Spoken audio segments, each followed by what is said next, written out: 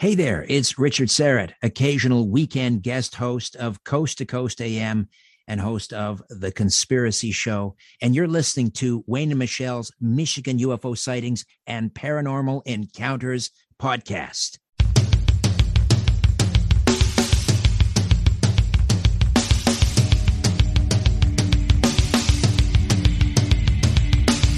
Welcome to the Michigan UFO Sightings and Paranormal Encounters podcast.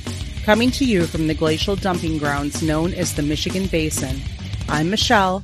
And I am Wayne. And we are a Michigan-based husband and wife educator and podcasting duo that after having a UFO sighting in March of 2018, have started to examine UFOs and other paranormal topics within Michigan and beyond.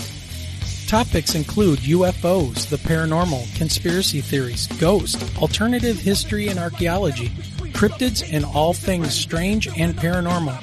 So sit back, grab a drink, and come along with us on this journey down the paranormal rabbit hole.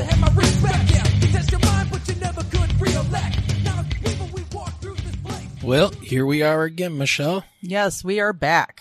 Episode 17. I know, it's hard to believe. Yes, what are we calling this one? The paradigm is shifting. With our special guest we're going to have on today, Miss Christina Gomez. This is going to be awesome. I can't wait to get her on and talk to her. She is quite knowledgeable. She is. And that's kind of what we need. Somebody to kind of bridge that gap and take over some of the older UFO investigators and bring in some new light and some new information, and bring some new people into it. So a lot of people are phasing out of researching the phenomenon. Well, you figure from earlier sightings in the U.S. and abroad, this younger generation needs to step up to the plate, and we've got that with Christina. Yeah, and it seems like that people get involved in this only, like us. We got involved in this only because we've had a crazy sighting, to say the least. Well, even before that, we were a couple of sci-fi nerds. We were into it, but more from a cultural standpoint, a pop culture standpoint. Yeah, more for the entertainment value. Yeah, and then it's like, right. Oh, what's that? Oh, yeah. Wow. Exactly. All right. So, well, first of all, got to talk about our Facebook group. It's getting insane. Yeah, you guys are amazing. These people are legends. In the last 3 days, we've approved over 300 people to the group, and it just keeps going and going. So welcome everybody that's new to the group. And if you want to join the group, just get on Facebook and search up Michigan UFO Sightings and Paranormal Encounters podcast. Or I think you can just put in Michigan UFO Sightings. And for some reason, our group pops up right away. Yeah, it's probably because everybody's joining. I know. So, and we've got people now from all around the world, which is really, really cool. So today we've got Christina Gomez coming on. We've got some communication corner. Yeah, we've got some stories. Yep. So people have been emailing us, so we want to read those to you guys. Yeah, absolutely. And just remember, if you have a story you would like to tell, we would like to talk to you. You can reach out to us at mi.ufo.podcast@gmail.com. Send us a brief summary of your experience, and we'll contact you to discuss things further and try to get you or your story on the podcast. Also, don't forget, we do have a merchandise store. I know I received a couple of emails about what the link was for our store. If you want to help support the podcast, we got some really cool things on the store, and we try to keep the prices as low as possible.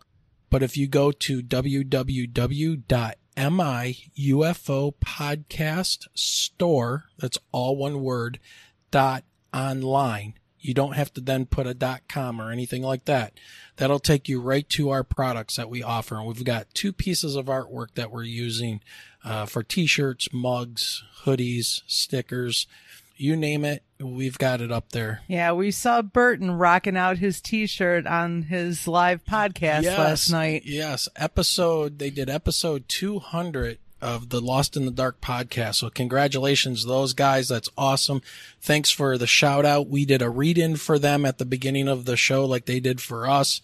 And they played it last night. And of course, he's rocking out that Michigan UFO sightings alien holding Michigan in its grip. So he's like, of course I got to own one of these. Of course. Yeah, because of course these sightings are all over Michigan. So why wouldn't the alien just hold on to Michigan itself? Exactly.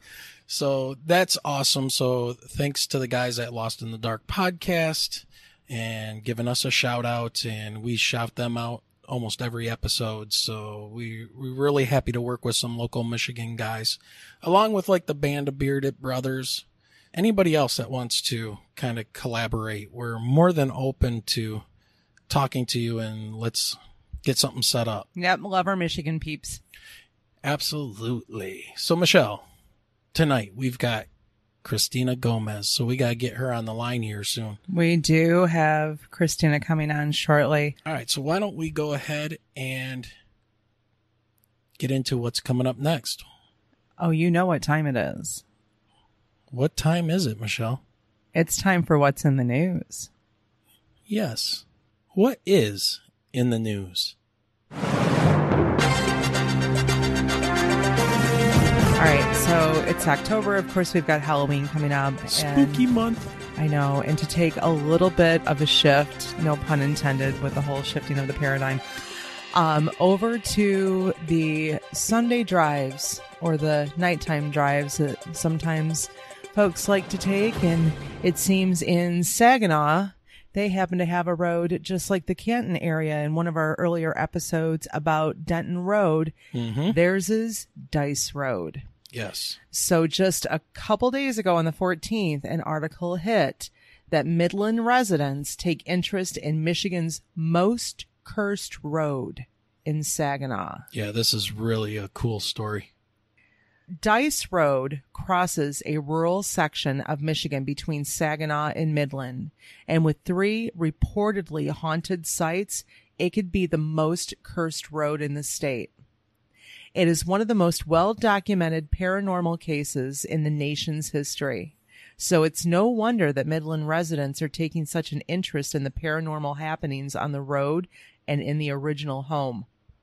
Seriously, it sounds just like what I grew up with Denton Road just being a couple miles from my home. Yeah. So Pomeranian owned the home on Dice Road in Merrill when the hauntings began. After being terrorized by loud pounding noises inside and outside the home and unexplained fires, he contacted the Saginaw County Sheriff's Office. Deputies couldn't figure out what was going on. They checked for footprints, searching for any evidence of people prowling around, and they looked for damage on the exterior of the house. They never could find any physical evidence to explain away the strange occurrences, according to retired captain of the Saginaw County Sheriff's Department, Fred Clark. I would say to a doubter, not to doubt. There are a lot of things that happen in this world that are unexplainable, and I would also say that many of these things we're not to know, Clark said. Retired Sergeant of Saginaw Sheriff's Department Chris Frisbee recounts his time at the home. The Dice Road corridor is kind of strange, Frisbee said. We have the cemetery on one end and the Pomeranian home up the road. I heard the noise. I saw stuff out there. I don't know how to explain it, but I'll tell you one thing. I saw it.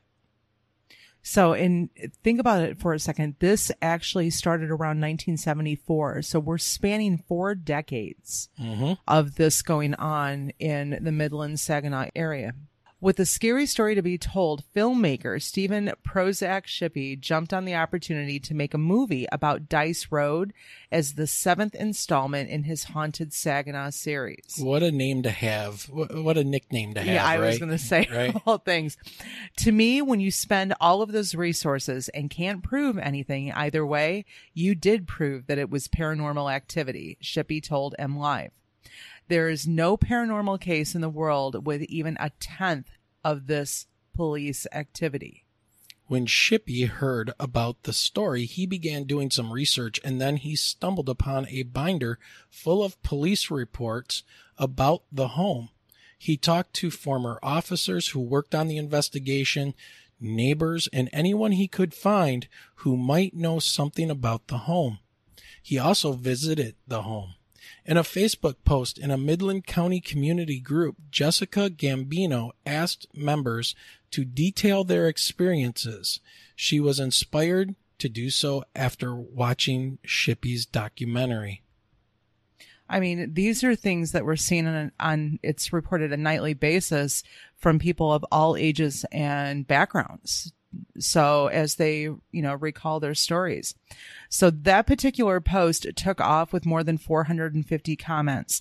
It appears that many have reported encountering something paranormal out on Dice Road. One commenter said, I had a friend who lived on Dice Road in the 70s and saw all the action with police and the investigation with the haunted house. It was real. Another Midland County resident, Shannon Schultz, said, I went with my now husband, fiance at the time, on Halloween with some friends at midnight. Okay, so that sounds like the local, local thing that I used to do. Let's go find the woman in blue. Yeah, the woman in white. 12 o'clock at night, driving down the road. We got there at 11:50 p.m., nothing. Then, right at midnight, all these orbs or ghosts appeared. Each one was above a grave in the cemetery, just bouncing up and down. We just about pooped our pants and left. Yes, that's reported. Yep. When we were driving there, it was clear, but leaving, it was foggy and creepy. It was something like a movie. Many residents agree that they wouldn't go there at night for any reason. Someone else even said that they went into the woods and got a lady on camera. Ooh, that sounds cool. Yeah, well, it also sounds very much like other stories around Michigan and I'm sure around the U.S. This apparition of a woman has been seen several times coming out of the Dice Road Cemetery at odd hours of the night, and she could be the source of the strange occurrences. Filmmaker Shippy posits that the Pomerane home may have been cursed after Howard Pomerane had a dispute with a neighbor believed to be a witch. She cursed the home. Absolutely. She cursed it. Other Midland residents are not so quick to believe the mystery. I live 1.5 miles from there. One of my patients that just passed is buried there along with his wife and family. I spoke to his kids and brother. None of them have experienced anything. I drive by there all the time, even during the night, and nothing has ever happened. I'm not afraid of any of that stuff, Nicole Zinn said. So, who occupies the home today? Well, the owners now, Dave and Luann Larson, have been there for more than 40 years. So since, mid-70s, since Harold had originally owned it. Never believing their home to be haunted, the Larsons described some strange happenings, like an antique radio making noise when it wasn't plugged in, and objects being mysteriously moved. Oh, okay, but your house isn't haunted, but things are moving and starting up on their own with no power supply. Right. Luann had a high school friend that was divorced and dating a part-time policeman with the Saginaw County Sheriff's Office, Dave said. And he and I went fishing one day. On the way home, I said, hey, maybe next weekend we could have you guys over to our house for a barbecue. And he said, no. I said, what do you mean no? And he said, I'm not going to your house. That's all I'm saying. I will not go to your house. Come to find out, he had been there through the sheriff's department that threw up a red flag showing that something had gone on here. Yeah, the police officers were called out there, and there was a binder in the home of all the police reports. In addition, Larson's two daughters have an eerie story. Growing up, they only knew a little about the home, but as they got older, they learned much more. My parents went out to dinner, and we were here alone, sitting in the main living room, Julie Larson said. We saw a flash outside, and my dog started barking and got up on the bay window, and then we looked, and some guy put his face up to the window. Oh, boy. We ran into the other room, and Bridget called our neighbor, Julie said. It was snowing, and there were no footprints or anything. Well, and there was nothing. Yeah, they say it was like a white face, like it had a glow to it. You know, you couldn't see anything except the round white head peeking in the window. So it's like, is it the creepy neighbor coming over just to mess with him? Exactly. So, but Bridget LaJoyce wants answers. I would like some clarity to it, she said. It's always in the back of my mind now, and now my kids are here quite often, and now they're questioning things. So, I mean, Stephen Shippey needs to kind of look around Michigan, because I think that he needs to take a look at Denton Road, even though it's all been paved and it's not a dirt road anymore. Sounds like a similar story to local city that I grew up by. Yep. And then here it says that if you're interested in learning more, you can watch this documentary, A Haunting on Dice Road, The Hell House, on Amazon Prime. So I think I know something I'm going to watch a little bit later on. Yeah, that Amazon It Prime account really comes cool. in handy. It does. It does. One last little tidbit. Author Raymond Szymanski is doing another live presentation coming up on Tuesday, October 19th at 7 p.m. at the Centerville Historical Society. This is free of charge and no restrictions required.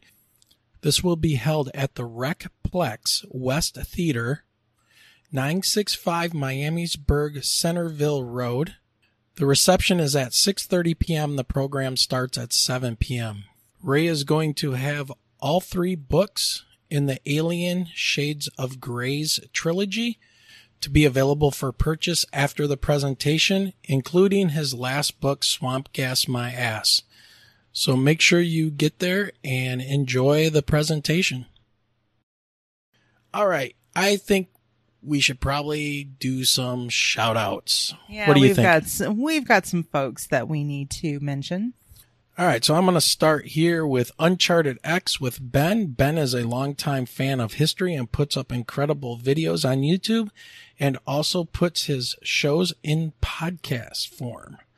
Ben goes to investigate places like Peru and Egypt, to name just a couple, and he was even recently out west at the Channeled Scablands with Randall Carlson and the Brothers of the Serpent, Kyle and Russ. They just had a great time investigating what's going on out there. Of course, with Randall Carlson, it's going to be a good time. But he's basically looking for evidence of high technology used by ancient people. So it's amazing stuff. Check them out on YouTube for some amazing high quality videos of these places. Just go into YouTube and just do a search for Uncharted X. So, and then we've got our guys just a little to the north, Our the Michigan Lost in boys. the Dark, the Lost in the Dark podcast, hosted by Burton and Aaron. This is a pretty cool podcast that bills itself as an attempt to capture incredible conversations between best friends as we explore all of our passions, but especially music and the world of heavy metal.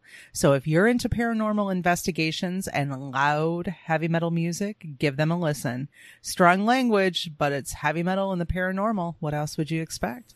Then we're going to do a large, loud shout out so it can be heard all the way across the pond to the UK. And we're talking about Phenomenon Magazine, the world's most recognized e-zine of its kind. The magazine investigates the whole realm of the strange, profound, unknown, and unexplained, delving into paranormal, UFOs, cryptids, parapsychological, and 14 events. The magazine can be downloaded every month for free in PDF format. Check out the show notes for a link to the magazine. We will also be featured in an upcoming issue of the e-zine, so stay tuned for more information. Yeah, still waiting for our folks from the UK for that contact. And finally, we have Miss Christina Gomez and the Shifting the Paradigm podcast. This podcast features a weekly interview and chat show that focuses on a wide variety of mysterious topics related to UFO, UAP sightings and the possibility of alien visitation in the present and the past. Christina Gomez interviews researchers, witnesses, enthusiasts, and field investigators on their own pursuits of the truth behind the mysteries. Also included is Christina's new show called Mysteries with a History, where Christina will will be covering a wide variety of topics, from unexplained disappearances to UFO sightings to encounters with bizarre creatures, and so much more that can come under the umbrella of the extraordinary, the strange, the paranormal, and the supernatural. All right, Michelle, I think we should jump into our communication corner. Yeah, we've got some stories tonight. We've got two. We've got Richard and Bethany. So first we have from Richard, I stumbled across your podcast over the weekend and thank God I did. I just wanted to thank you for opening up the subject of triangle sightings. I feel much better knowing that I'm not alone in what I experienced with one of those sightings myself. Much of your descriptions of what you were seeing hit home and is pretty much spot on with what I saw as well. This is something that I don't have many people to talk about it with, and it can be a lonely place to be. So hearing your stories confirms that I'm not nuts. The only difference is that I live in Minnesota and not Michigan. I've never been able to shake off the sighting. It's baffled me in many ways. And like you said, what are they doing? My sighting happened on October 11th of 2001, just 5 to 6 miles northeast of downtown Minneapolis in a very populated area. It caught me totally off guard, and I went from surprised to confused to scared. Lots of emotions. Very weird. Yep. And you know what? As long as we can help somebody or provide you with an outlet, or you can hear that other people have experienced that same type of situation, then I feel like we've done our job, because, we're just regular people, a couple of teachers that went through a crazy experience, and it took us a while to wrap our heads around everything and for us to then get to this point. So yeah, we're glad we can help you guys out in any way. And it's again why we say that, you can reach out to us at mi.ufo.podcast@gmail.com, because we truly do appreciate these stories. And, if you're okay with it, we love getting them out there for other folks who might be in the same situation to hear your story, as well as ours. The conversation needs to be had, though. I mean, regardless as tough as it might be, or as strange as it might be, or how you feel, do not be bullied by people and what they might think of you or what you think they think of you, because you don't know. They might have had an experience. Yeah. So just remember, we don't always have to wait for the government to tell us what's going on. Yeah. We know. And as we're going to talk to Christina about, we got to get done here so we can get her on. But what we're going to talk to her about is, where is this disclosure going to come from? And I think it's people like us. It's people like her. And I hope she will talk to us about that in a little bit. All right. We also have a story from Bethany. On October 24th, 2020, around 11 to 11:30 p.m., I saw strange lights in the sky on my way to work. I was headed towards Howell, Michigan from Stockbridge when I began seeing these lights. They sort of resembled the movement of a lighthouse light where it paced the sky from left to right, but they were short and seemed to be through the clouds. I immediately called my friend to tell her what happened, and I tried Googling things and trying to find an explanation, but nothing happened. I know with certainty that it wasn't a meteor shower or an airplane or anything like that. It was super inconsistent, where 1 minute it would happen back to back, and then it would take 2 to 5 minutes for the next light. It was a cloudy night, but the lights were somewhat large. I saw the same thing tonight, October 15th, around 9:50 p.m. Driving the same direction and near the same place, I saw a Facebook post from 2013 saying someone saw strange lights in the sky in Howell, but obviously that was a long time ago. Anyone see anything? Again, I can't find an explanation. The night it happened in 2020, I tried taking a video, but I couldn't get it on camera because the lights just weren't bright enough. Yeah, and, it's one of those, for those who don't know the Howell area, a lot of it is still open land. Now, mind you, a lot of it has been developed, but it's not an area that for those who don't live in Michigan, it's an inland city, so you're not even looking at the possibility of a lighthouse. There are no lighthouses there. The only thing I will say is that is the place when I lived in Howell, that's where I did my flight school and where I went to flight training. And there is a airport there, Livingston County Airport. And they do have a lighthouse type of thing. So I would like to know more about maybe where she was located. Yeah. So it is possible that maybe somehow, depending on her location, she might have seen that light going off, identifying the airport to pilots at night. So, well, Michelle, before we get Christina on, I think we should take a quick break. Sounds like a plan. When you need mealtime inspiration, it's worth shopping Kroger, where you'll find over 30,000 mouth-watering choices that excite your inner foodie. And no matter what tasty choice you make, you'll enjoy our everyday low prices, plus extra ways to save, like digital coupons worth over $600 each week. You can also save up to $1 off per gallon at the pump with fuel points. More savings and more inspiring flavors make shopping Kroger worth it every time. Kroger, fresh for everyone. Fuel restrictions apply. Your brain needs support, and new Ollie Brainy Chews are a delightful way to take care of your cognitive health. Made with scientifically backed ingredients like Thai ginger, L-theanine, and caffeine, Brainy Chews support healthy brain function and help you find your focus, stay chill, or get energized. Be kind to your mind and get these nootropic chews at ollie.com. That's OLLY.com. These statements have not been evaluated by the Food and Drug Administration. This product is not intended to diagnose, treat, cure, or prevent any disease. All right, on the line, we have Miss Christina Gomez. So, Michelle, why don't you tell us a little bit about Miss Christina Gomez? Yeah, we've got a little bit of a backstory. So, Christina is in college now, studying for a BA degree in business and communication. She began her own YouTube channel to scrutinize public UFO sighting videos submitted to a variety of platforms. Using video software, she slowed down the footage, zoomed in, stabilized, and enhanced, then would post the results for others to study. In March of 2021, Christina began working with the team at the Debrief, producing a video content featuring interviews with prominent figures in the UFO research communities such as Lou Elizondo and James Fox. Christina is working on her first book, which will take a deep dive into many aspects of the UFO mystery from the perspective of a young Gen Z Latina, being aimed at her generation to promote more interest in the subject, while continuing to interview researchers and witnesses on her YouTube channel, which has several feature shows that cover different aspects of the phenomenon. That is so cool. I can't wait. It is. All right, so let's bring on Miss Christina Gomez. Thank you for joining us, Christina. How are you?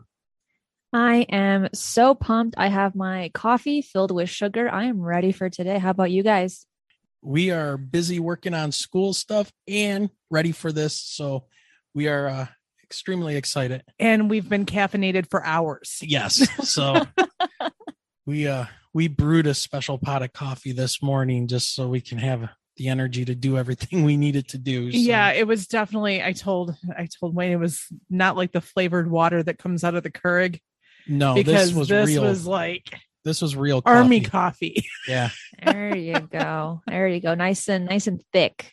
Amaretto flavored coffee, I believe. So yeah. So, okay, let's just jump right into this because I don't want to waste your time, and I'm sure you got a lot of things to do, and maybe get some sleep, because I know you are talking to Big Will last night. You were talking about how you don't ever sleep. So let's get you some sleep here.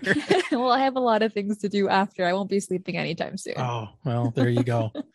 All right. So what made you decide to jump into the whole conspiracy, paranormal, UFO, UAP realm? Basically, like I asked Richard Syrett, what is your why? Why did you get involved in this?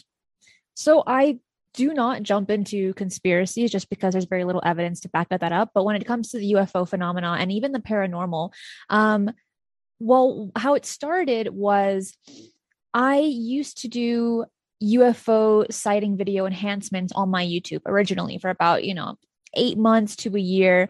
And this was when I was beginning to be very, very interested in the UAP topic. And there's a big difference from like liking the UFO topic and being interested in it. It just depends on how much time you spend on the research. So at this moment, this is about a year and a half ago, I guess by now, I was getting interested in the topic and I was looking and trying to find people to kind of get information from. And I couldn't find many people that I could genuinely relate to. There were very few people from my generation, very few women, and very few Latin Americans. So I was thinking, you know what? If I'm having these questions, there has to be someone else out there that's having the same questions as I am. So I'm just going to go for it, throw myself to the wolves, and put my face on my YouTube channel, because I was very hesitant to do it at first. I was like, I don't really want to get involved. I don't want anyone to know really who I am, because this topic has a lot of scrutiny attached to it, regardless if you're in the topic or if you're not. But I thought to myself, I'm not going to be doing this for me. I'm going to be doing it for my generation to make that difference and to help people to the best of my ability get the answers without placing my bias or my opinions in the research that I do. Because we know everything is about perspective, and perspective can be based off of opinion or bias. For example, if you already believe in UFOs, but you're like a fanatic and you see something in the sky, you're going to automatically think, that's an alien. They're going to come to abduct me because I am the coolest person ever. Okay. and that's obviously an extreme. I'm not saying that everyone's like that, but if you have that mentality, you're going to believe that everything you see is an alien coming for you. But if you're in the more scientific aspect, or someone who doesn't even believe in the phenomena, you might say, it's obviously a drone. I mean, or it could be the military, this, that, and the other.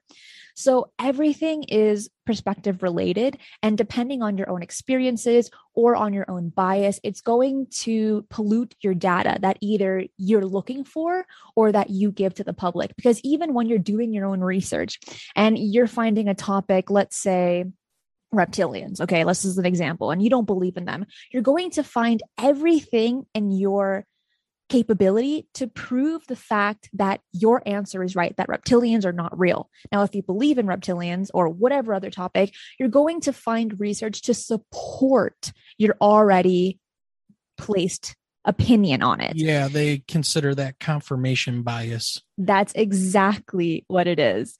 And that can be very dangerous in any subject that you study, not just in this one, but in anything. And you also learn that in school, in college, when you're writing up papers. You need to be very careful where you find your information and how you place your information out to the public. Yeah, you were talking about, how long it took for you to really want to put your face out there and get involved in this. My wife and I had our experience in 2018, and after getting a lot of information from people on a private Facebook group that we created, and it just kind of blew up like wildfire, we ended up, after 2 years of talking and looking at this stuff coming into us, to go ahead and start a podcast. And kind of like you're looking at bringing in your generation and kind of educating them in the old ways of the UFOs and the paranormal, which is really cool. We've kind of fallen into this thing of trying to help people that are wanting to talk about UFOs and giving them some anonymity, I guess, like a safe space. Yeah. And letting them talk and get their stories out there and get it off of their chest. We're kind of in this to help people, but also find out what the hell it was that we had to deal with. It's just been, as I always say, a wild ride since then. I mean, I am a earth scientist. I mean, I teach earth science and I teach kids how to do science. That's why I know about confirmation bias and, doing multiple experiments and try not to, how do you falsify your hypothesis and things like that? What would make that not true, kind of a thing.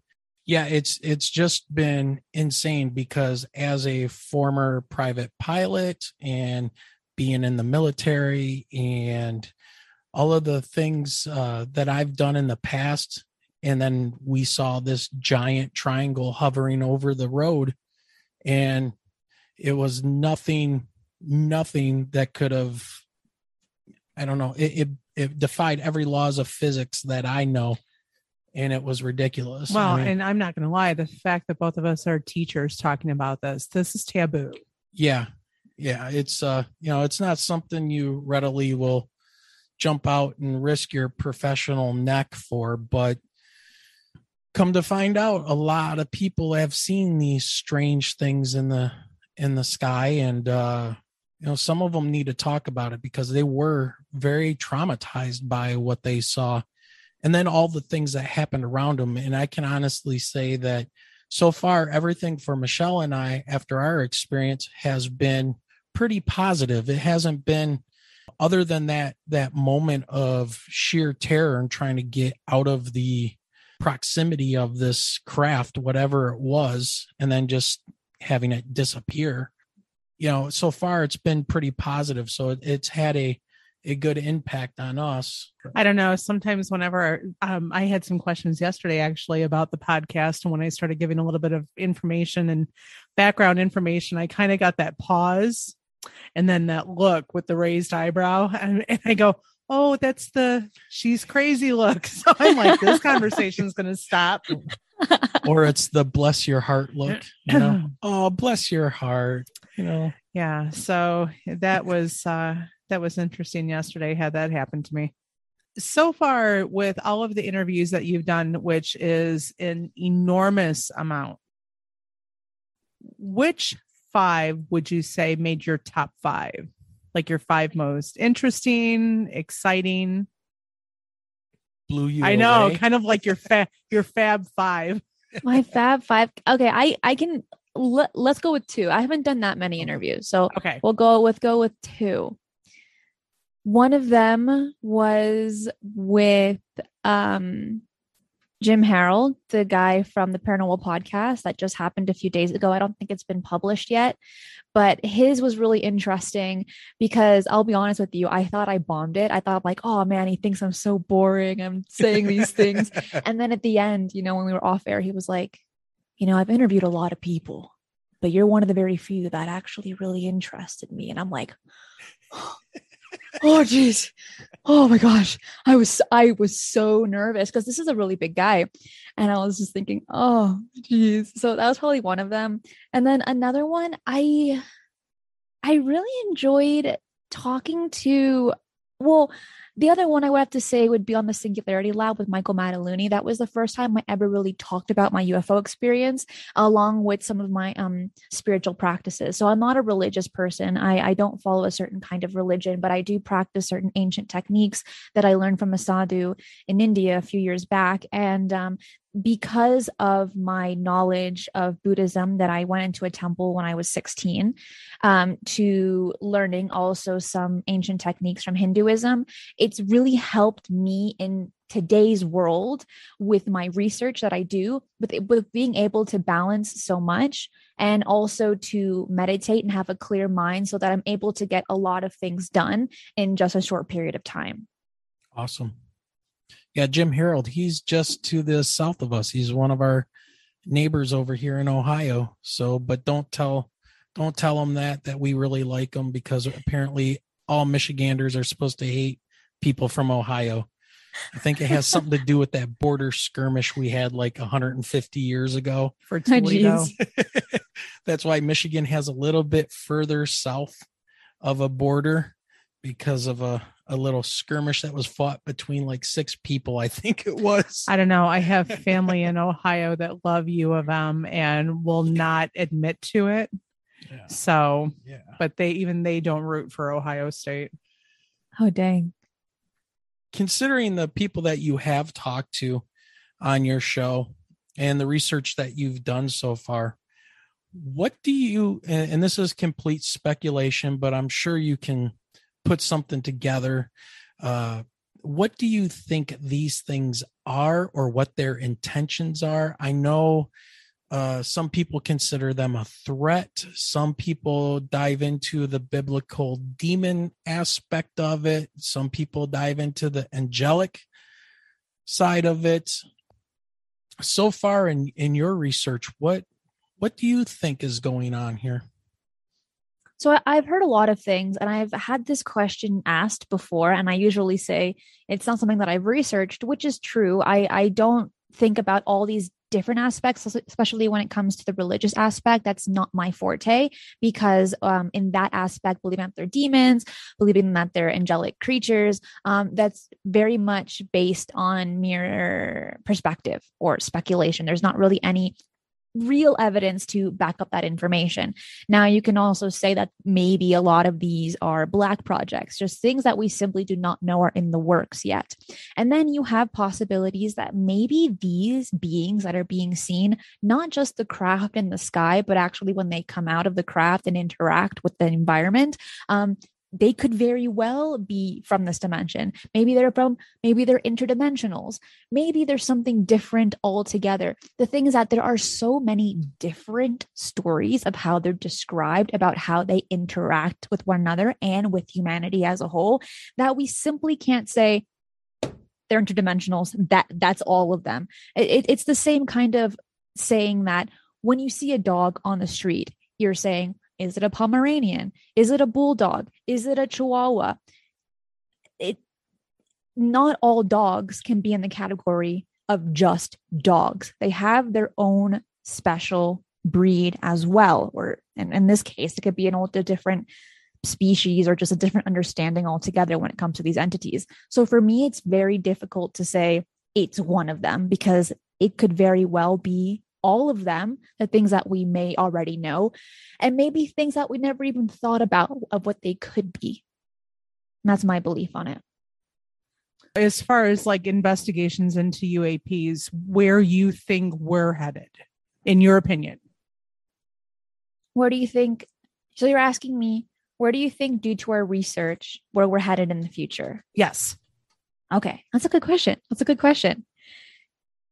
From something that I've been saying since kind of the beginning, and what a lot of people have also been saying, is that we're not really going to be getting disclosure from our government or even any governments around the world. It's going to be coming from us. We're the disclosure. It's through our experiences. It's through having these podcasts. It's through having these conversations with people that we know in our little cliques that is going to make the difference. Yes, we did get the preliminary report in June. And yes, that was incredibly exciting. Even though it didn't have information that we wanted, it's still a step forward. But for so many that are a part of this community, believe they already know the truth, have, in some respects, some of these people have already had their experiences, already had their encounters. And it's those people, it's the people with keeping their eyes on the skies that are able to have that disclosure, to be able to witness at least a piece of the truth, because I don't think we're going to be getting it from our government anytime soon. But I think having boots on the ground research or interacting with those that are UFO investigators, like real ones that have the equipment or that really just go out on their own without equipment, maybe just binoculars. Those are the people that I think need to be spoken to more, to be having more of these conversations and to walk people through on being able to, I guess, look for these craft or these beings or even cryptids. It doesn't matter. Any of these things that shift our paradigm, any of these things that we simply don't have an explanation for, it makes life that much more exciting when you think that you're seeing something that you've never seen before. And that can be the same when you go to the grocery store and you see a fruit and you're like, what's an Asian pear? What's a dragon fruit? I need to buy it, because you've never seen one before. You're going to go ahead and allow the curiosity in your mind spark, and you're going to jump on that. You're going to feed that curiosity. And then once you have that experience, once you bite into that dragon fruit, which are bland, by the way, beautiful, but very bland, then you might look for something else. You'll look for another thing to get that dopamine hit. And I think with this phenomena, there's so much information out there. There are so many little facets. You have the UFO history. You have people You have the witness accounts, you have the scientific aspects, you have the spiritual aspects if you want to get into that. And so if you're no longer excited with the history, you can just jump into the next pool over and over and over again until you think you might have all the answers or not. But until then, it's that curiosity that makes us move forward. Yeah, I've noticed that one of the things that immediately turns me away from listening to somebody, and this is just me, I mean, I guess it's my predisposition, my personality, but as soon as somebody tells me that they know what these things are, why they're here, I kind of get very dismissive, because and they could be right, but you're telling me how does that saying go? Cool story, bro. Where's the evidence? Right? I mean, or as Willie would say, it's very sus. Yeah, right. Yes. Red did it. Kick him out the airlock. Right? Yeah. But yeah, it is very sus, because it turns me away, and I think those are the kind of people that, quote unquote, normal people that might be interested in UFOs. Then they hear those things from those people and they go, this is all just garbage. Instead of like an actual real researcher, maybe like the Richard Dolans out there, or listening to what Lou Elizondo actually has to say, those kind of things. But speaking of Lou Elizondo, what is your feelings on and your thoughts on the whole threat narrative? Do you think these things pose a threat other than, just being, in the way of commercial traffic or interfering with aircraft of our own? Or do you think there's maybe something else going on? Lou Elizondo has touched on this, and I think he gave a really great explanation, and I'm just going to paraphrase. So if it's not fully correct, please correct me. But he was saying that if there is a security threat or not, which many people believe that they are not threats, because if they were, they would have killed us by now, blah, blah, blah, that whole kind of shebang. But the reason his belief, and I'm going to agree with this, is a reason to why it's classified as a security threat. It's so that people of power, the government, the military can actually jump on this conversation, because if it's not a threat, they're not going to care about it. They're not going to put funding into it. They're not going to put any researchers into it, at least publicly, because, well, our tax dollars shouldn't go to something that's simply not a threat, but just for a curiosity. Well, and then it's going to go into this argument of like, well, I'm not going to fund this just for fun. No. And there needs to be a reason behind it. So even though many people don't believe it's a threat, or many people say, why are they classifying UAPs as a threat? Like, obviously they're not. I think there's a lot of strategy behind it that many of us simply are not seeing the bigger picture. We're just kind of nitpicking here and there, which I think as humanity, we're very good at. We're very good at picking people's bad things versus complimenting them on their good things. Like, for example, you watch a movie, okay, and you're like, maybe you love a certain actor like Channing Tatum, okay, but he didn't say one line correctly. You're gonna write a whole review that the graphics weren't good, he didn't do a good job acting, that one scene was bad, but maybe the movie was flawless except for that one thing. You're gonna point that little piece out. And that same goes for this topic and for all topics that any of us talk about. We're going to just pick on that little thing and saying, well, why is saying it's a threat narrative? There's no reason for it. But like I said, I truly believe, and this is just speculation and also listening to Lou Elizondo, there is a bigger picture for it. And there's a reason to why they're saying that it's a threat. That's my answer. Awesome answer. All right. So with all of the stories that you've researched so far, and you were talking about the, is it Colares? Yeah, Colares in Brazil. Yeah. Yeah. You were talking about that on UFO Garage with Big Willie. Is there a story other than that? And people go check out that podcast, or it's on YouTube with Big Willie on the UFO Garage with Christina. But is there a story that, or research that you've done that's kind of creeped you out or made you feel real uneasy once you started digging into it?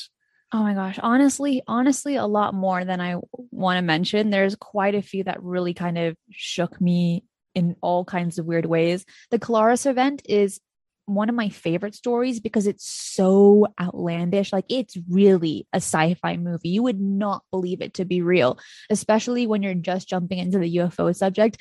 Everyone knows about Roswell. Everyone knows about the typical gray aliens, but they don't really think about them actually having encounters, people having encounters with entities. And in this case, in Brazil, they did in 1977. I recommend for people that haven't heard of that case to look it up. It's seriously insane.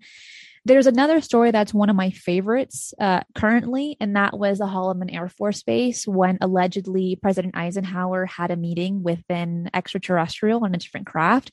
That one blew my mind. And there's a few other incidences where Eisenhower has had contact, allegedly. That was pretty interesting. But one case that I think kind of like put a little tingle in my spine was when I was researching the Black-Eyed Kids. This was one of my first episodes that I did for Mysteries with the History on my YouTube channel, which is still relatively new. Now my co-host is Jimmy Church, which is a lot of fun. It happened by accident once, and then now it's official, which is great because he has so much input that a lot of people don't know how to find that information because he's bringing his experience and he's been following a lot of these topics for almost 30 years. But anyways, the Black-Eyed Kids story is also incredibly weird. It's a very like Halloween story, which Halloween is coming up around the corner. And I am so excited to see all the kids in their Halloween costumes because I'm just going to put it out there. Kids that knock on my door and they have the best Halloween costume, they get extra candy. So I'm just saying. As long as they don't have black eyes. Yeah. No black eyes. Don't invite them in. Not. No, because I might not be here the next day if that were to happen. And now for those that don't know the story, these are obviously all alleged accounts. There isn't much evidence to actually back up these claims, but there are quite a few people that have had an encounter, and it blew up more in the 90s to early 2000s where these encounters were happening a lot more often. But pretty much there's always going to be a group of kids, maybe 2 to 3 kids with completely black eyes and clothing that's either a little bit out of date or a hoodie and like jeans and sometimes no shoes, which is, well, actually they don't have feet, so never mind. Sometimes they do. But what I'm trying to say is these beings, because it seems like they're not actually children, will knock on your car window if it's late at night and you're in a parking lot, or at your front door at a really, really bizarre hour. And they'll ask to borrow your cell phone or if they can come in, which is, if anyone knows the very simple stories about vampires, you have to invite them in for them to enter. Otherwise, they simply cannot. Well, the same with these black-eyed children. If you don't say, yes, you can come in, they're just going to keep pestering you. Can we come in? Can we come in? Please let us in. But if you tell them no, they can't. There was one story that I covered that I'll briefly go over. And it was this man. He was in a parking lot in a theater. And I think he was like writing checks or something, or like reading checks. And it's like nighttime. It's pretty late. And he has these 2 kids wearing a hoodie knock on his window. And they say, hey, we forgot our money at home. Can you take us home? And the man says, well, before he even says anything, he had this intense feeling of fear, anxiety, and really kind of like fight or flight kind of sensation. And at first he didn't look at these children very well, right? Because it's dark out. But as soon as they lifted their head up, their eyes were completely black. And like there was no white in their eyes whatsoever. And that's going to throw off anyone, even if your eyes are naturally black, which some people have no color around their eyes, that's normal. Okay. It's not a big deal. But when even the white is gone, yeah, it's going to scare anybody. It's going to freak out anyone. So Absolutely. This man said So this man said, no, I can't take you home. It's just call your parents. And the kids are like, oh, we don't have our cell phone. Please let us in. Please let us in. And the man said, no, I won't do that. And then one of the boys said, don't worry, we're not going to hurt you. We don't have any weapons. And that's quote of what the man said when he was writing this memo. And in his mind, he was thinking, why would they say that they don't have any weapons? These are kids. Why on earth would they just casually say, oh no, we don't have weapons? That's very out of character. That simply does not make sense for children that are ranging anywhere from the age of 5 to maybe 15 or 16. Okay. That's just not a thing. So anyways, he doesn't let these boys come home with him and he drives off. And he said that he would never forget that experience because these kids couldn't enter his car without his permission. Their eyes were black and they wouldn't leave him alone. They kept asking and asking and asking. And I think when I was reading that story, regardless if it was true or not true, it's very freaky. And I think a really awesome campfire story for this Halloween. Yeah, I've heard of that. And some people kind of equated it to almost like the vampire legends where vampires cannot enter your house unless they're invited in, or it's that kind of a motif, I guess, in that urban legend type of thing. So it is it's very scary. And it says that people that have had these encounters with these black-eyed kids, and they do let them home into their house, they say either they're never heard of again, but there has been one encounter where this one woman or this one family, a couple, let the black-eyed kids in. They used their phone and they left. And then soon after, one of the couples suffered from some kind of like heart disease of some kind that was like so obscure that no one in the family carried. And it's a really, really rare disease. And I can't remember exactly which one it was. I can look it up. But that has been the only story that I could find of someone that had an encounter with the black-eyed kid, was able to actually come out of it, but suffered health issues from it. So they say. Yeah, the urban legend was made into a movie. What about recently? About 6 years ago. Okay. And there's like a more recent one, but I didn't watch it. Did you guys see it? No, have not seen it yet. No, all of our time is taken up now with the school year and then doing this. It's like I can't even find time to watch a movie.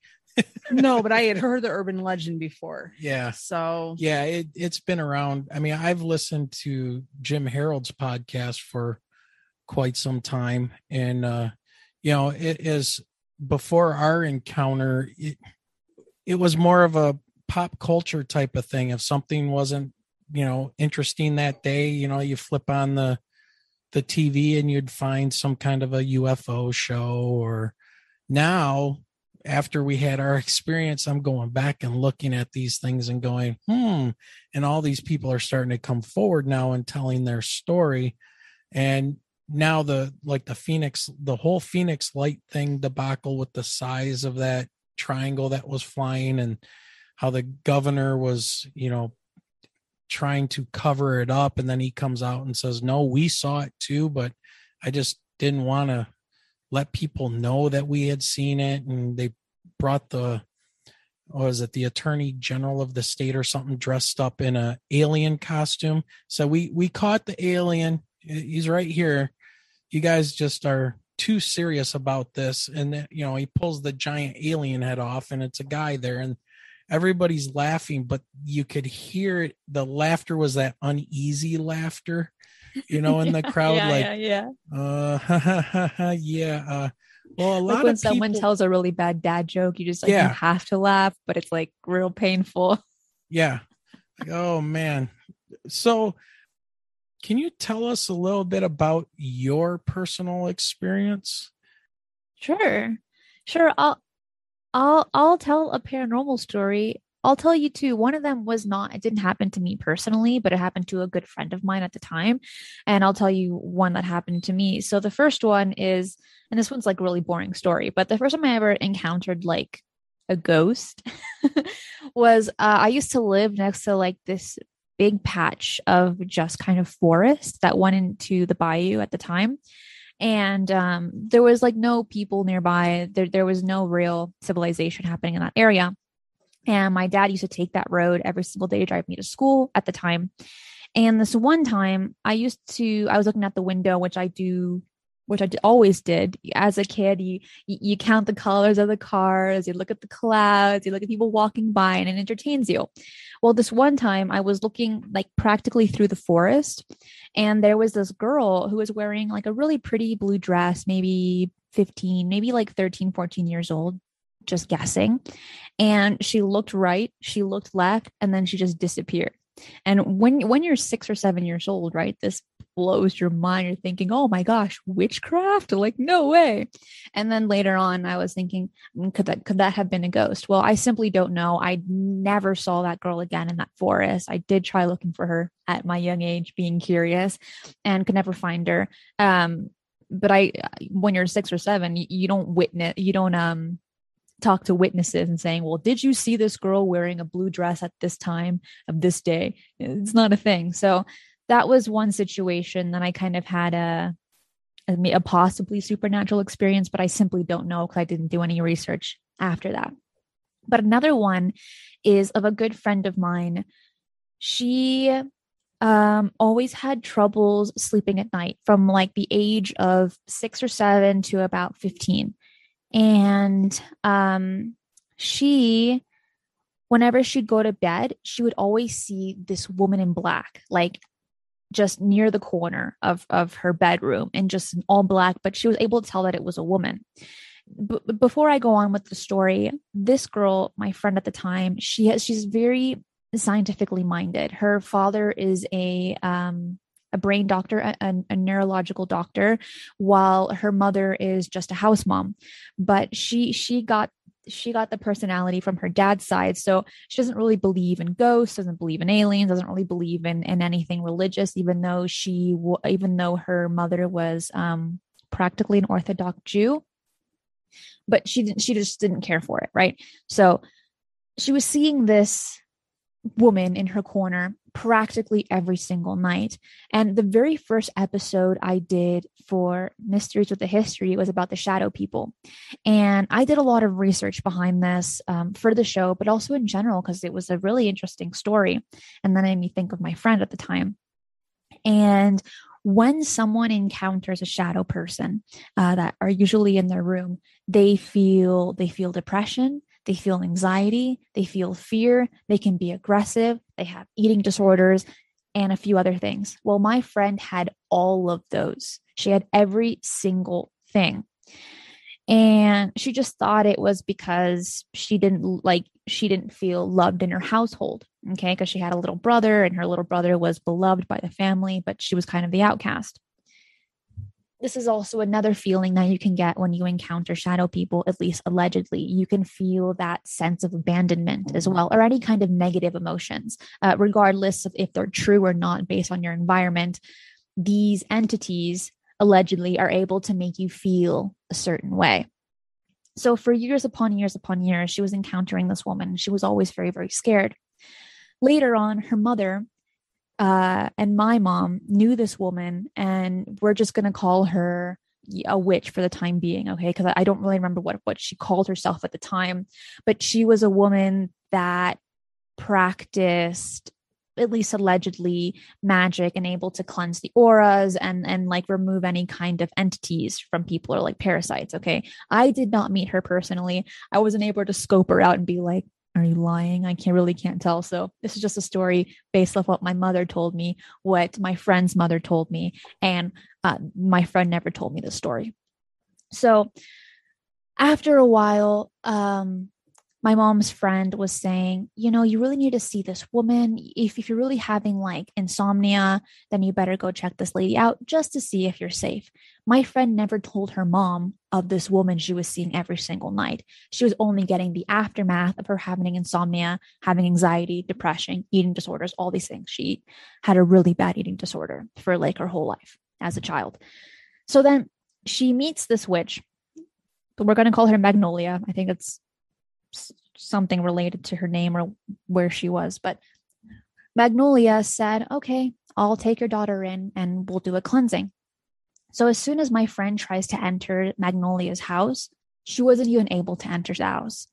And this might sound kind of weird. And you're like, oh, that's not really true, possibly. But some people that are more sensitive than others when it comes to maybe energy fields, and this is, again, mere speculation, in some respects, you're simply not able to enter a home. And if you have a parasite attached to you or an entity, they're able allegedly to prevent you from entering an inside of a building, either if it's like dark energy or if it's light energy. Okay, this is just from what I've been told.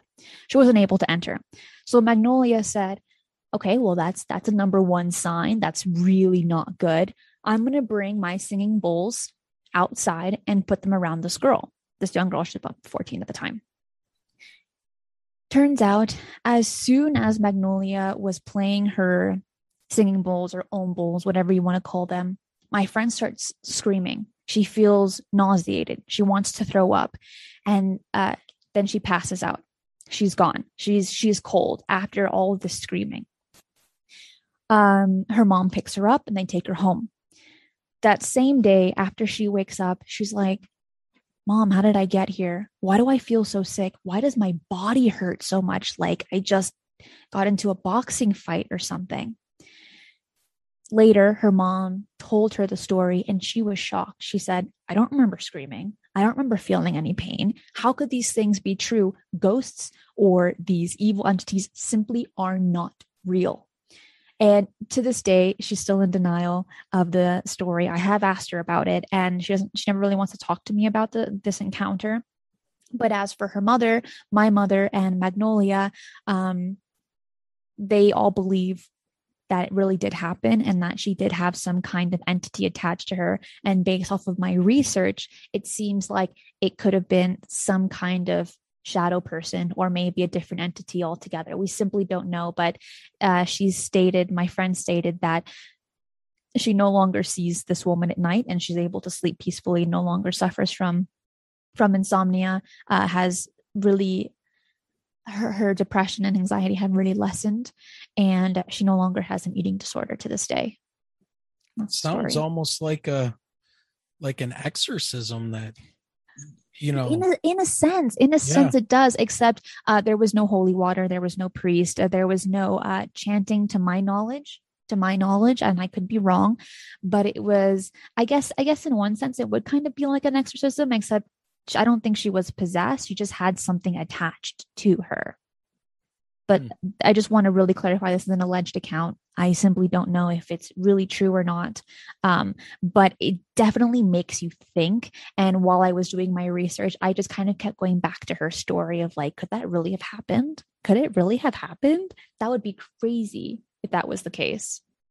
Do you think some of these entities and whether it's spiritual UFOs, kind of dipping our toes into that, there are some people out there that think that these things are related in some way? With all your research and stuff that you've found, do you think it's so? For instance, I'm thinking of like Skinwalker Ranch, UFO reporting, strange entities appearing out of portals, you name it. They have Bigfoot running around out there, or in giant wolves. I mean, Sounds pretty crazy, right? Yeah, that the ranch hands have shot point blank, and they just kind of look at them and go, "Not today," and then disappear. No blood trail, nothing. Then there's cattle mutilation, and it seems like this is a hotbed that turns all these different phenomenon into one thing. So much so that it was researched by Robert Bigelow, and I think it's NIDS. I think it was his was. Yeah. So what are your feelings on that? And what have you discovered about Skinwalker and these things being all interconnected? I think it's very possible. I think it's very possible that all of these things are interconnected. And if we look at, and I'm going to bring in some Buddhist teaching here from what I've learned from the age of 16, is everything is connected. Everything is connected. We are all from the same thing. Now, it is very possible that these UFOs and these paranormal activities could come from the same thing. And then it would lead you to the question, how would you classify a UFO? How would you classify an ET? Does anything come out of a portal not a UFO? Is it not an ET? Okay, well then what would you classify it as? Interdimensional? Are interdimensionals aliens? And you can just go into this loop. Are Bigfoots aliens? Well, aliens, I guess, in that exact term, is anything that we cannot defy, okay? Or something that doesn't belong here. Okay, that's the same thing. You might call people that are coming through Mexico, you can call them illegal aliens because they do not belong in the United States. Well, Bigfoot, do they belong here? Do skinwalkers, do they belong here? And you can just go and go and go into this conversation. So I find it really exciting. I think it's very possible that these are all interconnected, but I would like to, talk to one and ask them these questions, because for the time being, at this point in time, it's merely a speculation and there's no factual evidence, at least on my behalf, to give you a definite answer. Now, there will be people that say, yes, they are related. And I'm like, okay, how? Well, because I said so. And I'm like, yeah, that's not going to sell it for me. Well, I wrote 5 books on this topic. I am an award-winning author, so I know what I'm talking about. And I'm like, no, I don't really think that's how it works. I don't think that's how you gain credibility. What about people that talk about being able to, what do they call it? Manifest? Like that people are all that we are creating these phenomenon by the power of our own mind. Will. Oh, yeah. Like is it Topaz? Is that what they're? I can't remember. Kind of like who was it? Like it's kind of like when you're building it with intention. If you're bringing kind of like the new age, or you're at least religion. if you're researching it, if you're looking into it and you believe in it, you're going to draw it to you, or you're going to make it manifest around you. Kind of like poltergeist. I was doing a little bit of reading on poltergeist and how they basically appear around young teenage girls, and it's like a manifestation of their psyche that are doing these things in the house. It's not them physically, but somehow they've created, and I could be screwing this all up, but it's their energy manifest into a physical world. It's really interesting. That is interesting. It's not something that I've looked deeply into, but I am, from what I've read, yes, through intention, you're able to manifest certain things based off of books and based off like the new age religion, which is becoming very, very popular since like the mid 90s until present day, where you can read the book like The Vortex, and if you think about money, you will receive money. Or The Secret, right? Wasn't that one of them? And I vision so. boards. And I think so. Yeah, I haven't Oprah read thing. it. Yes, Oprah at the time was pretty a big deal. But when it comes to this, it can also lead you into quantum entanglement if you want to take it the more scientific aspect to this kind of phenomena, right? You can think of like different dimensions. Well, if you're able to manifest it in another dimension and it can come in through here, well, then now you have whatever you really wanted.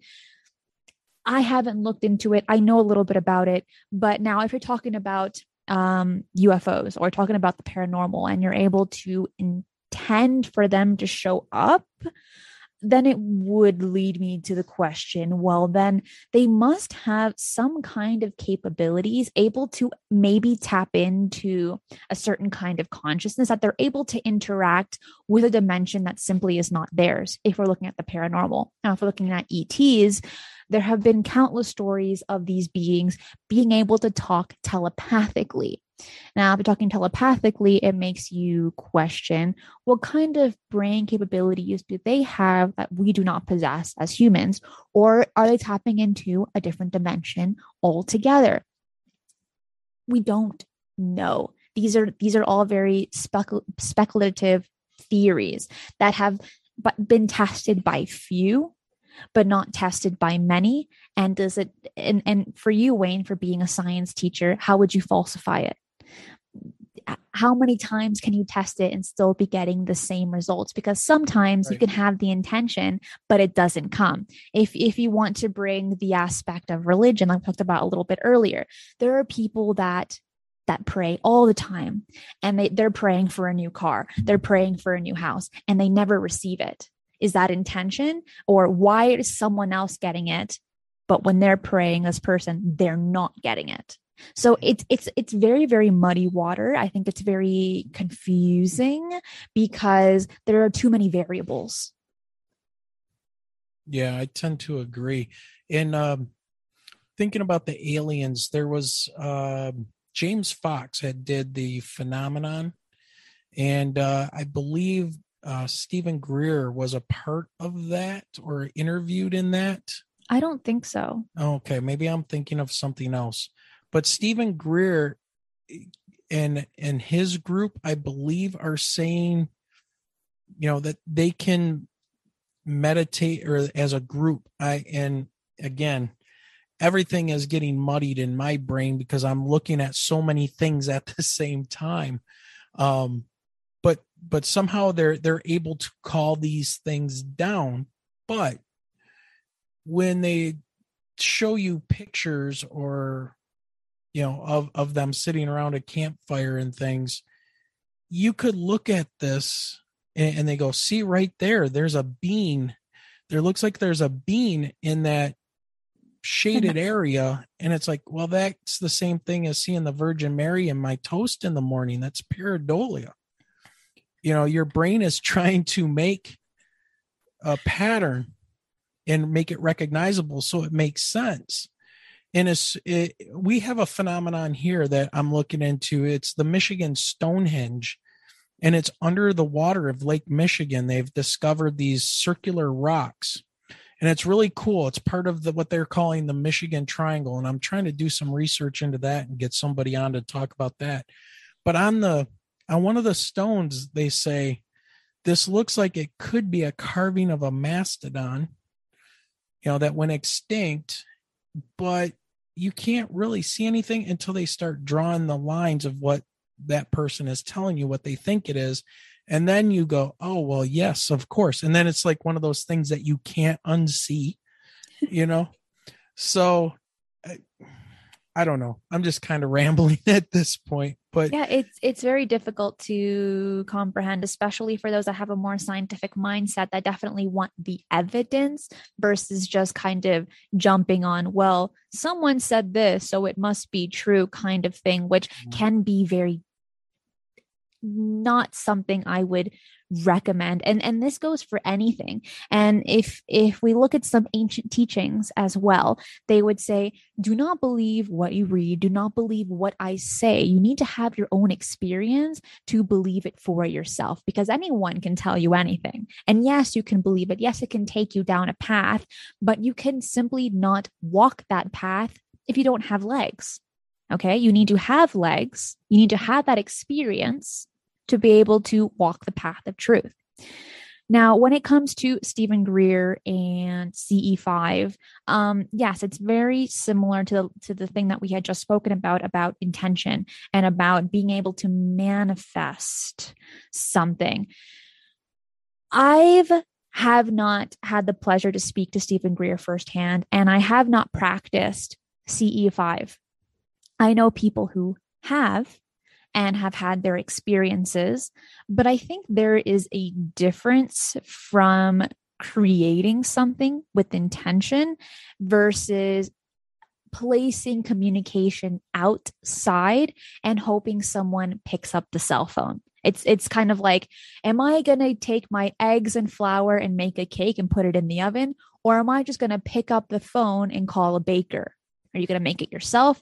Or are you going to call someone that can just make it for you like that? So I think those are kind of two slightly different phenomena in their own way, but also incredibly similar. So CE5 is interesting.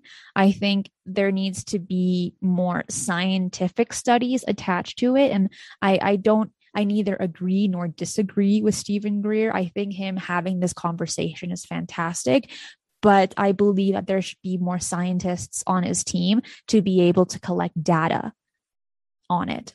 Yeah, I agree. But one thing that's really interesting about Stephen Greer is this whole Wilson document or documents that Richard Dolan recently went into like a 5-hour deep dive into the Wilson documents and the meeting that Stephen Greer had with Admiral Wilson. And I'm about partway through that. Well, maybe halfway now at this point, just trying to wrap my head around that.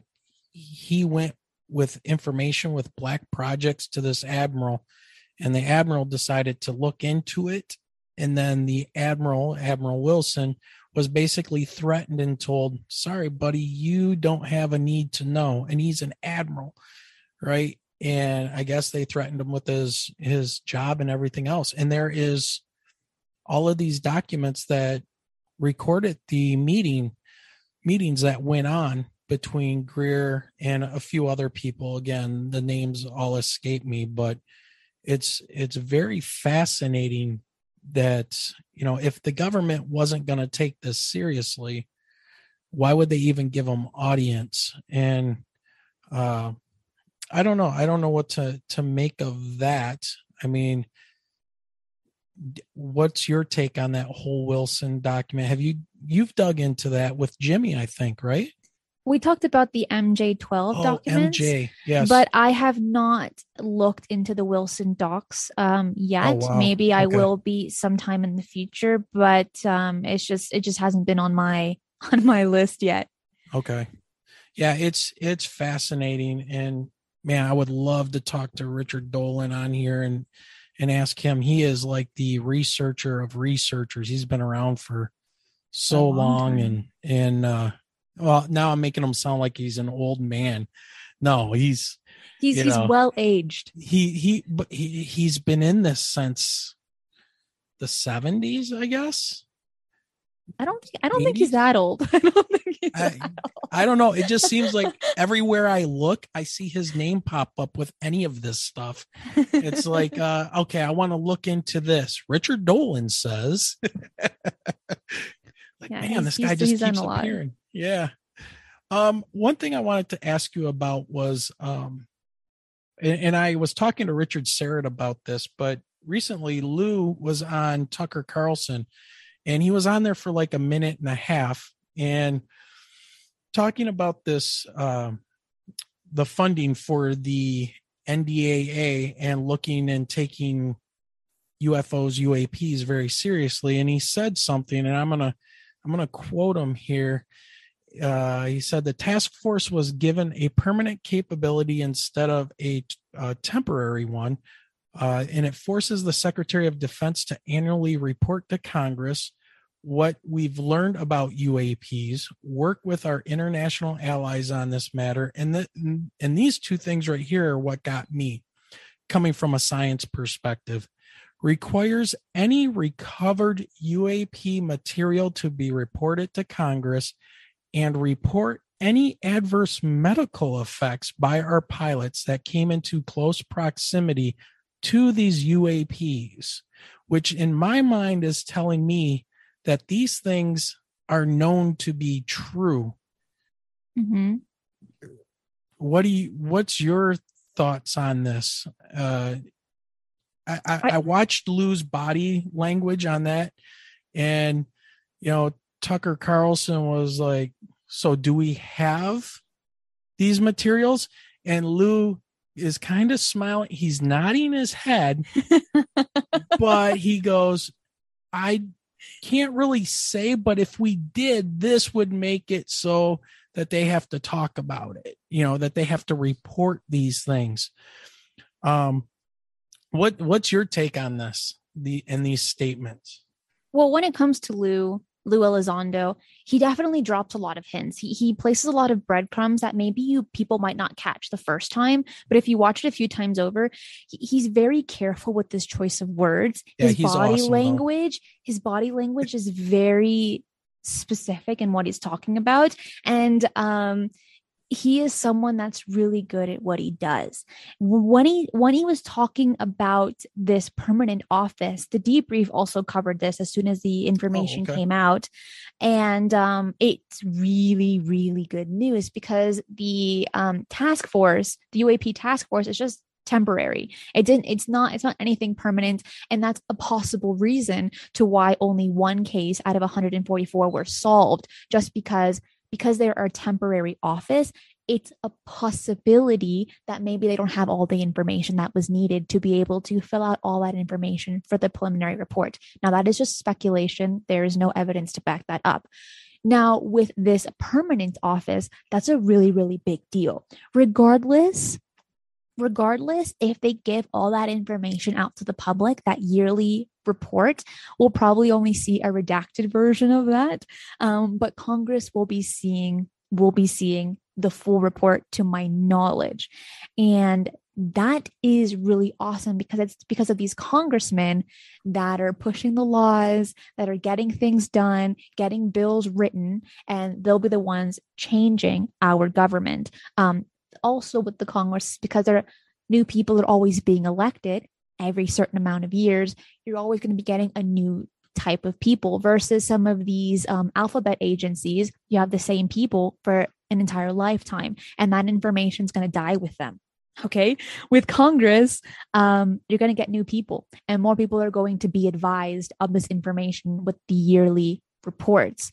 So I think it's really exciting. I'm really happy that it's becoming official. I think they're still signing a few more documents to make it official. I'm not too sure on that. But then also you're having the UN, which is also going to be having a UAP type of office as well, which is in the works. And that's taking us places that no one expected. Now, in the 1970s, Jacques Vallée and a few others, J. Allen Hynek and an astrophysicist, also covered by the debrief, they did push for a UFO office. However, it never came into fruition just because no one pushed for it at the time. But now that things are changing, that the environment is different with wanting UAP transparency, it's very possible that they might actually come to a conclusion that this is necessary for the entire world. Yeah, I agree. The one of the things I heard said by, and again, this is he said, she said, and it was on it's all hearsay. These UFO shows. But one of the problems that elected officials have is that they are temporary employees. And so the guys that are in deep, that are permanent fixtures of these Black programs, whether they're, Skunk Works or whatever, can look at these guys and tell them, sorry, you might not be here next year because you're not going to be elected and we can't give you that information.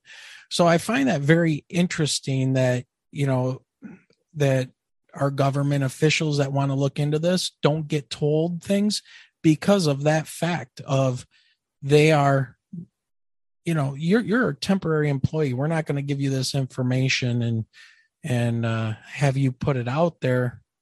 And I don't know. I find it very, very interesting. There's so much of a machinations that are going on in Washington and behind the scenes with this that we don't even scratch the surface of what's possibly going on and what they're thinking and what they're talking about, which is unfortunate because like the UFO report that came out in June, the 9 pages, or if you consider 6 pages, after you take the cover page and the the little document apart, you get about 6 pages. The copyright document. Yeah. And the preface. And I think it was the National Security Council got the whole 89 pages.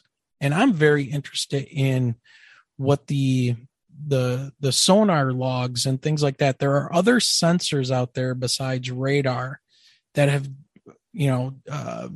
detected these things moving at high speeds in water, but they did not release any of that.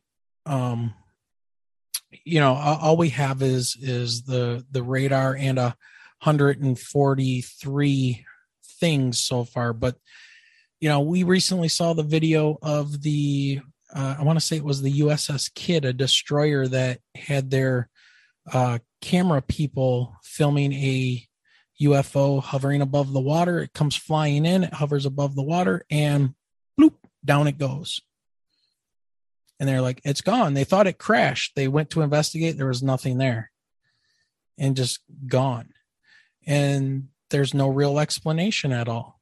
No, and there's a lot of stories like that too. There are multiple witness accounts of crafts that are in the sky and that plummet into the water. I mean, people believe that they crashed, that this craft crashed, but it didn't. And I think with the Nimitz encounter, it brought these kinds of stories into the light of the public to be able to, I guess, give some people closure that have already had these encounters, but also for those that have never heard of it to actually get excited and to go on a boat in the middle of the ocean and look for these things as well. So the Nimitz encounter, the USS Omaha, when these stories came out, again, maybe for our community, it was exciting, but nothing crazy. But for those that don't know anything about the topic, I mean, like, you're thinking, what the heck is going on? Right. This is real. This is real. And more people are becoming conscious with this topic. And I think there's a lot to come from it. And I think we need to be ready as podcasters, as researchers, as enthusiasts, whatever you want to call yourself, activists. We need to be ready for more people coming into the community. And instead of looking at them like they're obviously a CIA agent, we cannot trust them, but instead look at them and be happy that they're being involved because they're the future. More people that we have, the more transparency we can push for from our government.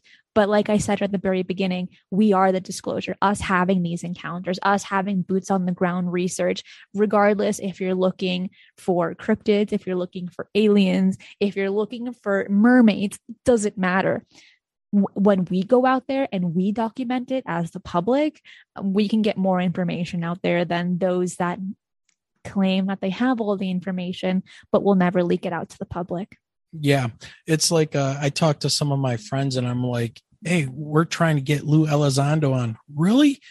Look at what he did. He's counterintelligence. You were in the military. You know about intelligence, military intelligence. He's counterintelligence. What do you think you're going to get from him? Maybe something, but he started this ball rolling. I mean, it was thanks to him that really kind of got things going. Now he did. And you know what's really rare about this situation is that if he was counterintelligence, if he really was a liar, which some people believe that he is, at one point in time since 2017 until present day, he would have slipped up. He hasn't yet. Now, is that evidence that he's not counterintelligence? No. He could slip up in the future, and maybe we'll all find out that he's not saying who he says he is.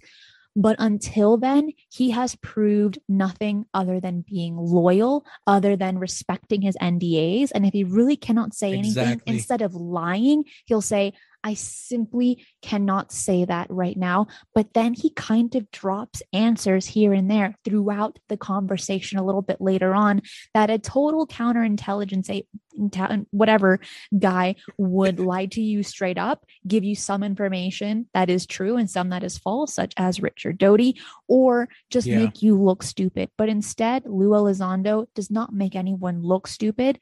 All the information that he has given, people are able to verify, and he does not give information that one cannot be verified or that he cannot talk about. He won't talk about it then. Right.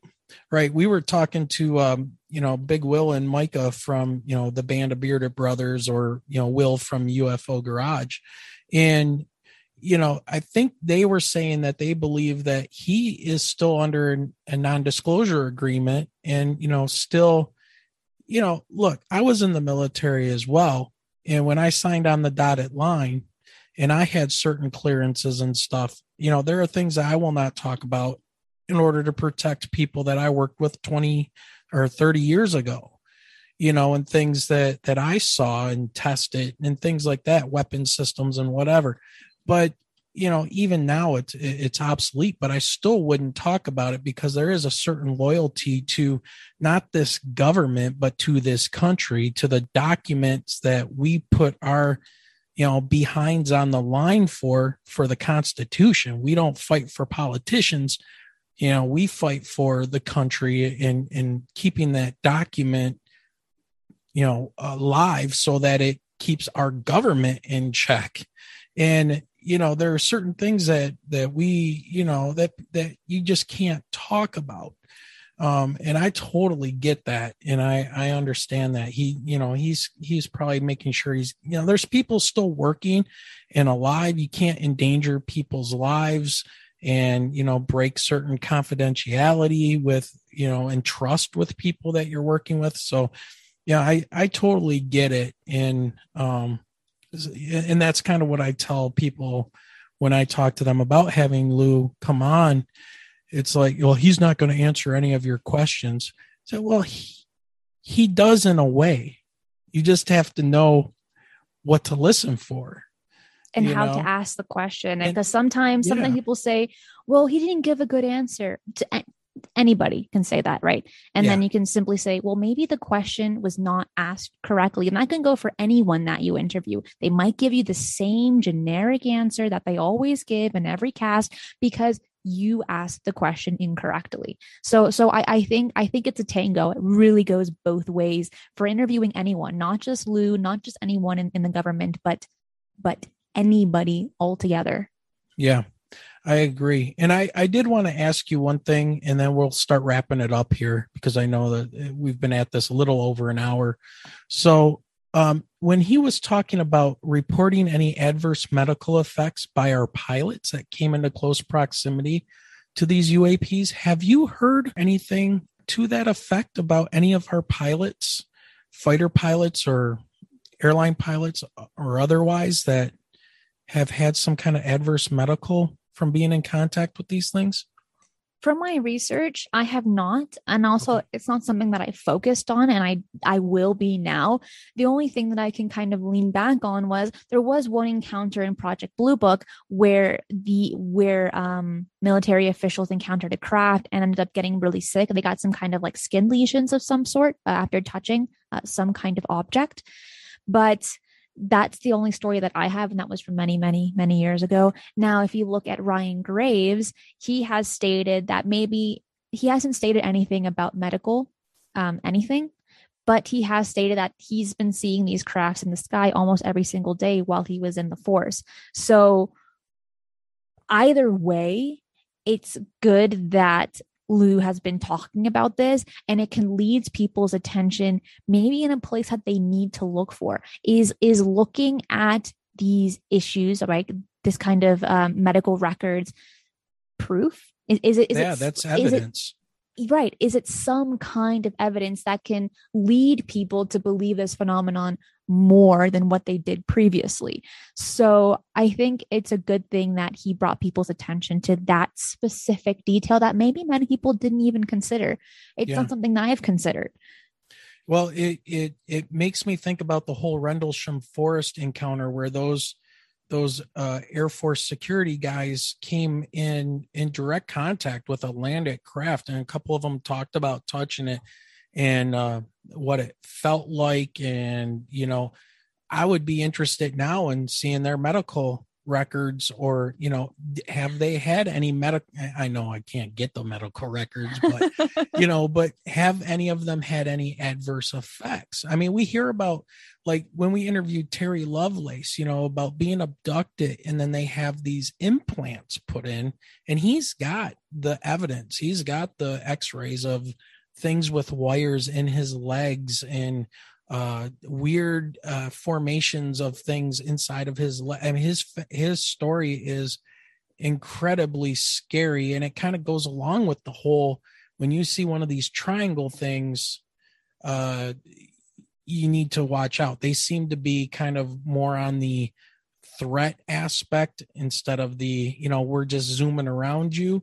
But it's the evidence that is very interesting from a medical perspective. And I wonder if people could go back and look with some different eyes in that regards to looking for the evidence to point to these contacts actually really happening.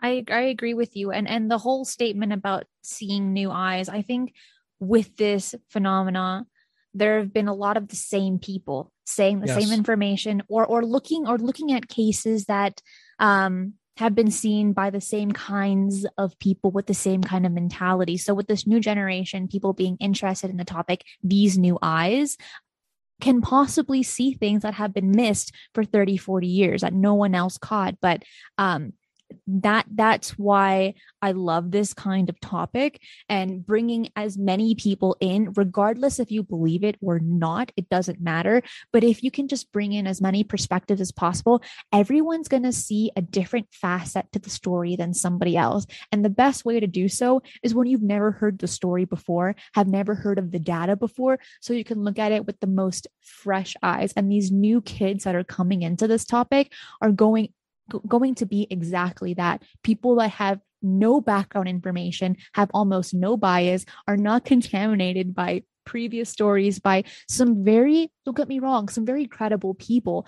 But just because they're credible does not mean that all their information is correct. Right. And I think the more questions that we ask, even if they're considered stupid questions, the more questions that we ask, the better it is for all of us. Yeah, I agree.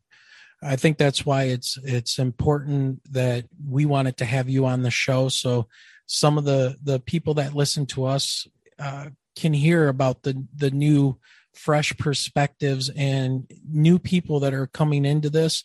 I'm an old dude, but I'm new. I'm new to this whole thing and researching and even talking about this. I find myself in this weird position as a geoscientist, a earth and space scientist, as a high school teacher, and being thrust into this. And now I'm just trying to collect all the information I can. And same thing with my wife. She's over here as a 22-year middle school ELA veteran, teaching English and mythology and stuff. And then, here we are, we're just leaving our little bingo hall at 2:30 in the morning, and here's this giant craft. And I immediately was like, oh, that's an airliner. It's missing Detroit Metro Airport. Something's wrong. Wait a minute. Those landing lights are pointing down, and they're just glowing. They're not shining any kind of light. And then I could see it was just this huge triangle, just black as could be, absorbing light reflected off the ground. And it was almost like a skin on it that was absorbing light, and it was just kind of outlining the outside edges of it. And Michelle looked at me, and the first thing she said was, what? When did our military get that? When did our military get that? And I was like, no, that thing is the size of a Walmart. I mean, it was at least 300 feet on a side, 250 to 300 feet. And it was sitting there. And I'm like, aerodynamics says that something that big can't sit there unless it's some kind of a blimp or something like that. Well, it was extremely ominous. It was. That was the thing, because I could not figure it out. So I was like, we're gunning it out of here. We're taking. And then it rotated. It sat there and it rotated 90 degrees and then started moving parallel with us along the expressway. We lost sight of it. We went down this sound abatement. When we popped up, I was expecting it to be right off of her, right. She was on the passenger side. So right off her right hand side. And we're looking, and it was just gone. Wow. That story is insane. And I just want to quickly say before I head out is you guys are such a dynamic duo. Wayne, you have the science aspect, you have the space aspect, and Michelle, you have the English and the mythology aspect. You're able to read a document and understand the wording and why they chose the words that they did. That's beautiful. A lot of people don't have the things that both of you guys have, that kind of mentality, the science and the English, but also the mythology as well, of hearing stories, understanding to why these stories were written for many aspects to understand what was going on in the environment and bringing that into the UFO phenomena. So you guys are killing it. That is so awesome. Like both of you guys have that kind of background. We're definitely a unique perspective. I will say that. And we got pulled into this, and it's like, you know what, let's run with it. And I want, my scientific curiosity is killing me right now. It's like, I want to know so bad. Put me in one of those ships. Let me play around in there. I want to, I will talk. Lou, hire me, bro. I will be out in the field working these things. I mean, I'll do whatever. I need to know, because as a former, private pilot and flying planes, and I grew up around aircraft. My dad's a retired United Airline pilot. I mean, I love aircraft, and what I saw completely freaked me out. And not to mention tonight, I'll still be talking about the Black-Eyed Children probably 3-4 hours from now. Yeah. I love urban legends. Yeah. Oh, me too. Don't tell anyone, like but I love them. Yeah. It's like legends. The Men in Black too, right? Oh. These guys that are, they're not, they don't appear to be human in certain ways. I did a whole episode on that, and it was bizarre hearing the alleged accounts. And we'll talk about that another day. Yes. But yes, the Men in Black, if you believe it or not, regardless, the stories are crazy. Yes. All right. So before we let you go, do you have any ties to Michigan? I have to ask. I don't. Well, no, I don't. I knew someone from Michigan. That's as good as it's going to get. All right. Close enough.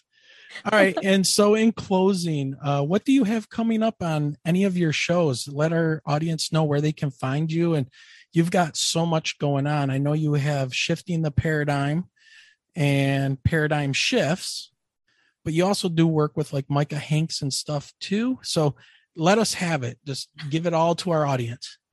Okay, on this upcoming Tuesday, I'm doing Bob Lazar Part 2 with Jimmy Church. The first part was so heated. The conversation was so intense. We needed to do a Part 2. And for the first 30 minutes, we're also going to have Richard Dolan on, who is pro Bob Lazar. Jimmy Church is anti Bob Lazar after 30 years of believing in him. And I'm going to be sitting in the back eating popcorn and just being oh my goodness. That's happening on Tuesday. But Bob Lazar is a Michigan boy, by the way. His store is, or his chemical store, whatever he's doing up north, he sells chemicals to companies that, I guess. So, and he was raided by the FBI looking for materials. So I'll just leave it at that. I heard that story. It's pretty insane. And I'm on the fence. Like I said earlier, I have no bias in the situation when it comes to anything that I post on YouTube or on social media. I won't say I believe or agree or disagree. I'm just kind of bringing in all the data and getting the good and the bad aspects and trying to make it equal. I also have Shifting the Paradigm, where I interview UFO researchers and enthusiasts. I work for The Debrief. I was a content creator, creating YouTube videos for them. For Tim McMillan, MJ Banias, and Micah Hanks. But overall, everything's on my Beacons link, all of the links, because there's so many things going on. I have a Reddit group. I have a Facebook group. My Twitter is eyes_on_the_skies, where I'm the most active there. I place all of my updates there compared to all my other places of social media. And some cool things are coming up in the near future. There'll be some announcements coming out with the progress of my channel and how things are going. So I'm really excited for that when it does come out. And I think that's it. I think that's everything. Sounds good. All right, Christina, we're going to go ahead and let you go. And I know you're busy and you do need to get some sleep. Get some sleep. All right. Well, I have some assignments too that are due in a few hours. I have to get them done before I fail my class. Anybody that doesn't know, when I say, new fresh eyes, young guns coming into this, Christina's still in college doing all of this, correct? What are you a junior now at this point? Yeah, I think so. I'm pretty sure I am. It's kind of all a blur, but I'm majoring in business and communication right now, but I've wanted to change my major so many times, but I'm trying to stick to it so I can graduate at a decent time. Because as soon as I graduate, I have some really big things planned, which I'm excited to talk about as soon as I get my paper in my hand and I say, guys, I did it. Yep. I graduated. and the last thing I want to mention is I also have a website called paradigmshifts.blog with a new attachment added called Project Eyes on the Skies, where people can turn in their own photos and videos of things that they consider unexplained. And then I go ahead and enhance the footage and and then I place it back on YouTube for people to make their own opinions on what these things might be.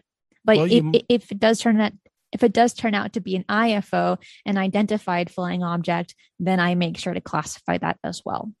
Well, you may be getting an influx then once our people on our Facebook group hear that, because we get stuff turned in quite often and it's pretty interesting and amazing. So if you're listening out there, Facebook group, which I'm sure you are, send this stuff to Christina as well so that she can take a look at it, and she's got the know-how of the video manipulation or enhancement. I shouldn't say manipulation, because then they'll be like, oh, you're just going to mess with my stuff. Right. Right. No. Okay, great. Well, Christina, thank you. It's been a pleasure. We are very happy to have had you on. We're going to bid you good night. Thank you so much for letting me be here. I want to do it again sometime. Absolutely. And it was a lot of fun. So thank you. All right. Thank you. Yeah, I want to get her back on so that her and I can talk about urban legends. Absolutely. Man, that was great. I was glad that she could find the time in her busy schedule to come on the show. Being in college as a junior, trying to finish up that degree is really, really tough. So. Well, and I remember college as a junior, so I can't even imagine where she finds the time. Yeah, especially dealing with video and doing editing and all the research that she's doing and the people she's interviewing. When she says she doesn't get much sleep, I believe it. One thing I do want to point out is that I was saying that I had seen Stephen Greer in the movie The Phenomenon, and I was mistaken, because we're doing our own research and I'm doing a lot of listening to podcasts, watching documentaries and things like that. The movie I was thinking of that was talking a lot about Stephen Greer, and it really seemed like it was his movie, which could be, or at least a documentary, was called Unacknowledged, not The Phenomenon, Unacknowledged. I don't want to talk too much about it because you should go check out not only The Phenomenon, but also Unacknowledged and see, the differences between the two documentaries. It's really interesting. All right, Michelle, I think with that, we should probably call it an evening. Yep. Hopefully everyone has a good one. All right. Well, thank you, everybody, for listening. We are glad to have you on board. We hope you enjoyed the podcast. And remember, follow us, subscribe, join our Facebook group. Everyone is welcome. All right, everybody, have a great night. And remember, keep your eyes to the sky.